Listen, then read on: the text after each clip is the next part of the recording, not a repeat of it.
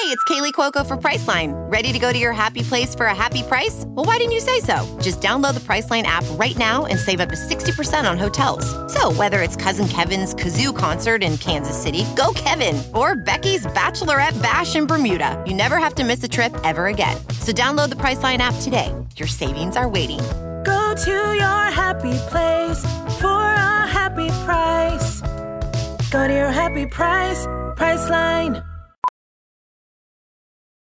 Professional welder Shayna Ford used VR training developed by ForgeFX to hone her skills as a welder. The more time that you spend practicing it, that's what separates a good welder from a great welder. VR training can help students like Shayna repeatedly practice specific skills. Virtual reality definitely helps because the more muscle memory that you have, the smoother your weld is.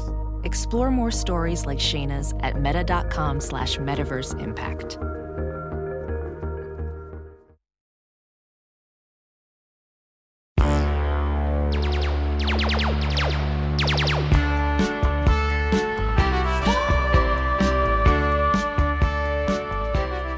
Welcome back, everybody, to Star Wars Minute. It's our podcast where we talk about Star Wars in excruciating detail, every single individual minute, one by one. We're up to minute 34. I'm Pete the Retailer from Nerd Geek Dork. I'm Alex Robinson from the Ink Panthers podcast. And it's me, Gaz, hanging out in the sword room. So like I said, we're at minute 34. 34 starts out with Obi-Wan going into his trunk to get Anakin's lightsaber for Luke. And then Luke does a little lightsaber demonstration and then asks about his father. And this clip ends with Obi-Wan explaining a little bit about Luke's father to him. So did any of you guys have anything specific from this minute? There's a lot of good, interesting stuff here. There is one thing I want to say before we get into the lightsaber stuff, which I'm sure is going to be a lot, is before he hands in the lightsaber, the second shot, Obi-Wan's looking in the box, the sword box, and there's cuts to a scene of Luke fixing C-3PO, which, by the way, he did an amazing job repairing all that damage. But more specifically, Mark Hamill is, like, I guess, tightening a screw on the arm. But every time I look at it, it looks like pantomime. Like, I'm like freeze framing it, and I feel like he doesn't have tools in his hand. Like he's just like like an improv stage. Like I'm really getting this, and it's possible there's a tiny screwdriver that it's covered, but it really just looks like he's twisting his hands around on the arm. Like it I don't know. You think maybe he's using that telekinesis that was not previously in the movie. Right. You think that's Anthony Daniels' influence? Like Anthony Daniels is sitting there with Mark Hamill saying, like, if you were a real actor, you'd do it without a screwdriver. I think so. And then Mark Hamill afterwards was like, I don't want him giving me notes. So maybe he won't be in the next scene. Yeah. That was a good C-3PO. That was a good Anthony Daniels voice. Anyway, so the other thing is C-3PO mysteriously tells Luke, I'm going to shut down for a while. And I just think that's such an odd detail. Like, why did George Lucas include that line of him shutting down? And I remember there was a lot of speculation that it's because Obi-Wan was talking about Luke's father. And C-3PO has instructions that anytime Anakin Skywalker comes up, you know nothing. Like, just... It's like, the droid equivalent of like, la, la, la, la, la, I can't hear you. Exactly. Yeah. There was actual speculation like back in the day about that, or is this more modern stuff?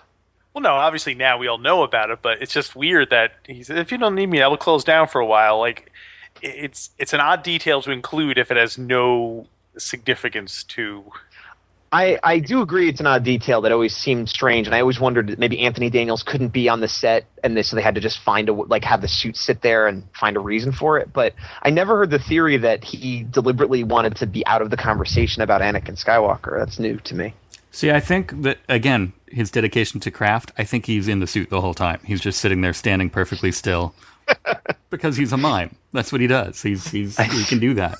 I think they were like, so we'll just prop the suit up, and he's like, no. How does he know when to wake up though? Like, is there some button Luke's got to push, or does he just sort of like, oh, someone's talking to me, and like, is he off, like dead off, or is he in some kind of standby mode? He must be in. I would assume he's in some kind of standby. He does say shut down, so I'm assuming that's shut down. I think he says close down. Oh, close down. Yeah, he says close down. But also, he picked a bad time too, because like, oh, here's an awesome story about Jedis, and I'm gonna swing a lightsaber around. And he's like, I'm gonna turn off right now, right when exciting stuff's about to happen.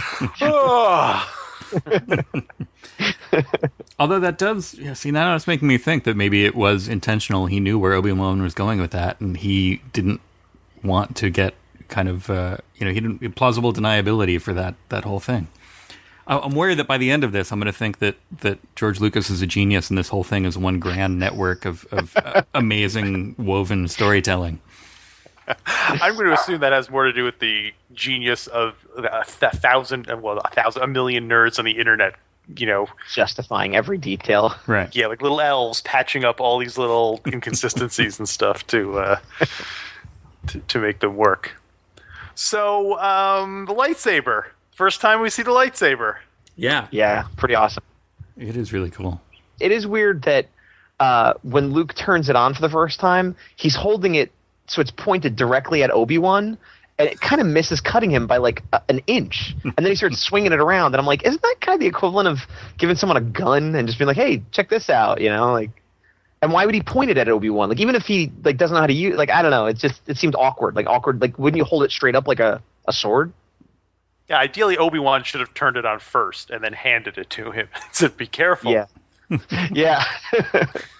Like demonstrate, like cut through like a slice of ham or something and be like, this is dangerous, right? You would have accidentally, you would cut off C-3PO's arm. Whoops. Maybe it was some kind of hazing ritual, like to Jedis. Like, see if you can handle this, buddy. How's your force doing? Yeah, I guess so. I guess if he had accidentally cut his own head off, then I guess he wasn't the New Hope anyway. Right. But the lightsaber is interesting. It's one of the few times where Lucas stops the action to focus on a special effect like that. You know what I mean? Most of the time, the special effects have been kind of like at the service of the story, and you only see them in passing and stuff. But this is one time where it's kind of like, here's a presentation of how to do the light, of him just standing there waving it around. Yeah. Which I guess works even better because he has made such a blasé thing about spaceships and robots and laser guns that even in this crazy fantasy world, wow, a lightsaber. Yep. Like, it's that awesome that even these people think it's awesome. Right. And it is. It's smack dab in the middle of this kind of fantasy conversation where he's talking about knights and order and the wars, battles, and then he has this kind of very sci-fi implementation of that, which is really cool. Yeah. Welding instructor Alex DeClaire knows VR training platforms like Forge FX help students master their skills. There's a big learning curve with welding. Virtual reality simulates that exact muscle memory that they need. Learn more at meta.com/metaverseimpact. I wonder how many children were pretending to use swords prior to this. I can't help but think it must have boosted the whole let's play swords sort of to a considerable degree. With like knights and things like that, you don't think kids were just pretending they were metal swords before this? I guess so, but like, how many knights were there in pop culture compared to Jedi knights? You know what I mean? Yeah, right. Well, I guess 70s. I don't think there was a big knight thing, really. Yeah, I guess probably more like 50s. There was like that kind of stuff more. Yeah. I'm sure kids use sticks to whack each other. Don't get me wrong about that. The idea of using it as like a sword. The name they give to the whacking stick. Right. This is your father's whacking stick. Yeah, it really, I think, led to the recycling of many, many tubes from the middle of gift wrap. Oh, yes. Totally. I, one time, and I was probably a teenager or maybe even early 20s, found a bunch of those fluorescent tubes in a dumpster one time. And was like, yeah, let's fight with these. And yeah, totally just shatter, poison glass, and everywhere. It was terrible. Immediately, we're like, oh, we got to go wash our faces. We're going to be blind. Like, it's horrible. And totally Star Wars' fault. Yes, well, we do not know how many injuries were, how many kids wound up with, not neon, what are those, fluorescent lung. That's hard to say. That should totally be our catchphrase, though, for this, our little slogan at the bottom of on the website. It should be like, it's totally Star Wars' fault. For just about anything. Yeah. Although, Pete, I know you don't like when I bring up the prequels, but I'm going to bring it up. It is odd that if you're watching these movies in order, I'm sure you'd be like, why are they stopping and showing me someone using a lightsaber for 1 minute after everything we've seen? Suddenly you'll be like, let's slow down. Let's look at these lightsabers for what they can really do. So, and like a boring kind of whitish lightsaber. This, it's got nothing going on. Like it's not super fancy. It's not red. It's not purple. It's just kind of like, oh, okay. Like vaguely periwinkle. Great. Thanks. Well, I know at some point I thought that lightsaber color was somehow influenced by the user. Like that's why Darth Vader's was red, not because he built a red one, because he's evil, so it turned red. Mm-hmm. And I think I had like a vague theory that Luke's was kind of like whitish blue because he wasn't really a Jedi yet, and he just had like a little bit of inkling of the Force. And this is all just stuff I made up as a kid, but I like you said, the nerds justifying like that to me made perfect sense. Like, oh yeah, well, why would it be blue? He's barely a Jedi, Right. But of course, the Luke Skywalker action figure came with a yellow lightsaber. So yes, which was very confusing. You were very confused as a child. Yeah. Well, I had this great inflatable because like. To capitalize on it, did you guys ever have this? Before they'd had the cool plastic lightsabers that you would swing around and they'd make noise. Mm-hmm. The first attempt at merchandising lightsabers was basically like a flashlight with a long balloon on the end. Mm-hmm. And it was just it was like this vinyl inflatable blade. Did it actually have like the Star Wars logo on the side of the blade too? Did it? I think it did. Yeah. I thought so, because I thought I remember seeing it, because I never owned it, but I saw pictures of it, and I thought I remember thinking, like, that's awesome. But I'm like, oh, but it says Star Wars on the blade? That seems weird. Oh, I don't remember it on the blade. I remember it on the handle part. Oh, on the handle? Maybe I'm misremembering. Certainly had it on the handle. I don't remember it on the blade as much, but I was very small, so.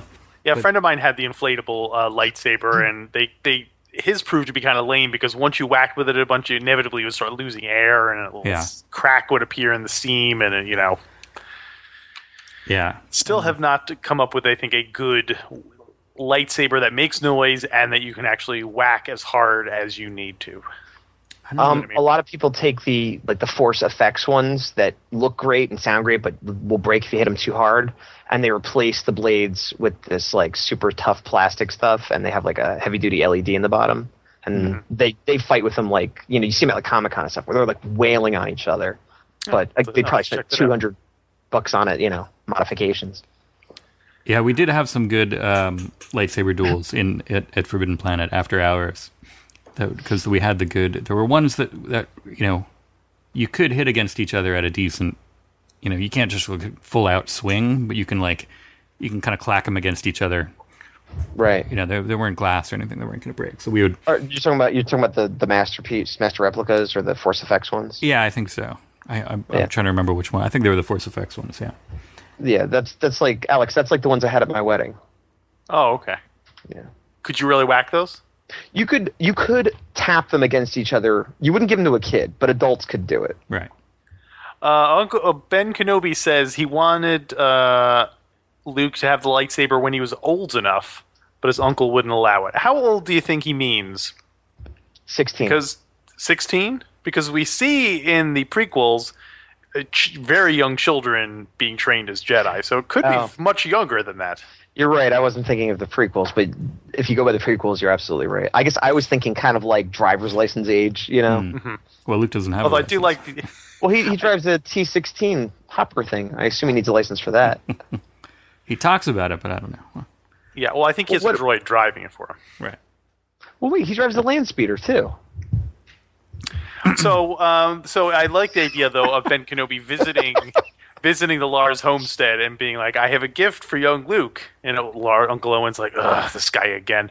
He's like, I want to give this 4-year-old a lightsaber because he's old enough now. And Uncle Owen's like, what? He's got to change those condensers. Yeah, and that's like, hey, I brought your kid a gun. Yeah, exactly. Don't worry, his dad was a soldier. Yeah. Right. I always thought it was weird that he called that Ben Kenobi describes a blaster as clumsy and random. So I don't know what kind of technology they have, but I would not want a gun that was where the definition was that it's a random. It just fires sometimes. Yeah. Well, I think he's basing that on his observations of stormtroopers. Hayacha.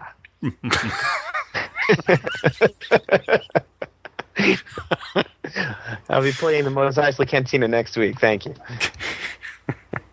So Ben Kenobi's explanation about Darth Vader is terrible. Like, it's Ben Kenobi at his worst legalese, kind of like parsing out words like he betrayed and murdered your father. Okay, if that's true from a certain point of view, who betrayed him? Darth Vader? Who didn't is Darth Vader a separate entity in Ben's He's mind? describing him as such, like in a psychological term, like he had a break, and Darth Vader is this whole other person as opposed to an evil version, I guess. Who betrayed and murdered him. Well, I just picture like one of those on a TV show where it zooms into the brain, and there's like little Anakin going, "Hey, no!" and then like he kills him. Like the angel and the devil on his shoulder. Yeah, it's a clumsy, random explanation. I like it. He does. I think, guys, you pointed this out yesterday that he does kind of take a minute to get his story straight, and it's totally in the acting that he's just kind of like, okay, well, a pupil of mine, like right. He has to just kind of like think about it for a second. He was like, all right, what am I going to tell him now? Because he had no idea this conversation was ever going to happen. Right, but C-3PO did. That's why he showed himself. The other thing he talks about a little bit earlier when he's like, your uncle didn't want you running off on some damn fool crusade, idealistic crusade like your father did. Yeah. But they were in a war together. It wasn't like they were like, hey, let's go liberate some slaves, or hey, let's, get people the right to vote. Like it wasn't an idealistic crusade. They were like on the side of the government in power at the time. Well, and they were soldiers in that war. And it's odd to describe that as an idealistic crusade, isn't it? I actually had idealistic crusade ? In my notes because it made the Clone Wars sound more like like the Rough Riders that like Obi-Wan and Anakin went off to fight in some battle that didn't totally affect them, but it was like like they were fighting for the side of right, even though it wasn't like all in their face. And then I haven't seen much of the Clone Wars stuff that they've done, the TV show and all that, but I don't think it's like that. No, it's not. I guess you could argue that it is an idealistic crusade in the sense of a Union soldier fighting during the Civil War. Like they had a goal in mind that was a higher calling.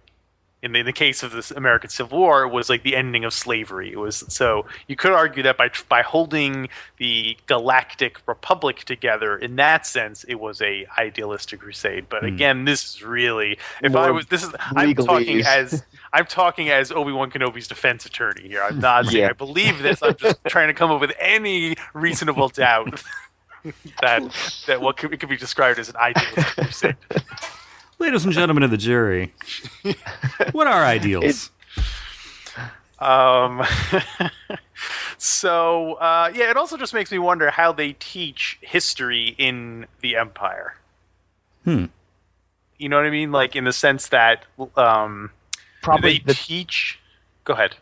I would say probably that the Jedi tried to grab power and take it away from the duly elected officials, and therefore the officials had to quell the Jedi uprising and spin it that whole way.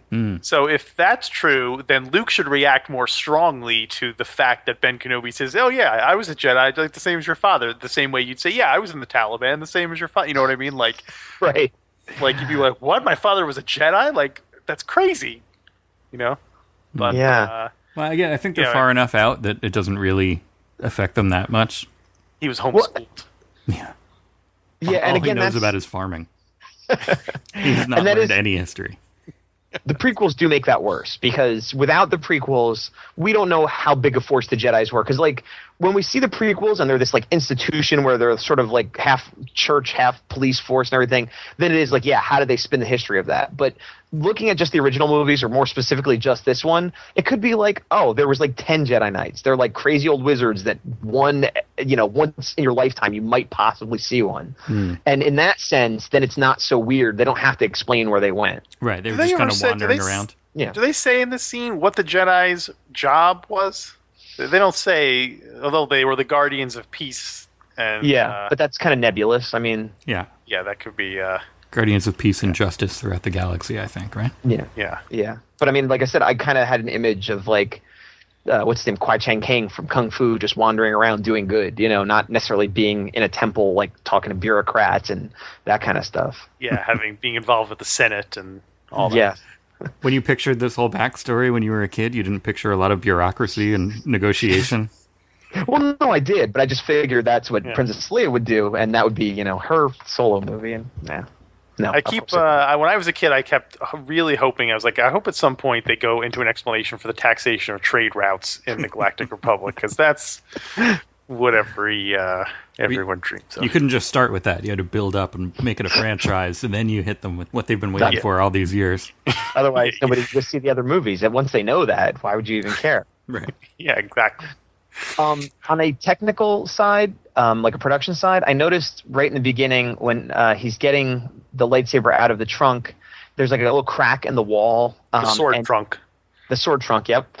There's a crack in the wall, and you can see a shadow of like a crew member or somebody walking by, which isn't a big deal. And like, I only noticed because I'm overanalyzing it, but I was trying to think of a reason in this world, like kind of to get a no prize, because there shouldn't be anybody out there because he's this hermit in the middle of nowhere. And I'm like, well, was it like a Tusken Raider scouting the place out or whatever? And I was thinking maybe it's like that little rat guy, that spy that we see later, but this was like his first, something's going on at old Ben Kenobi's house, like.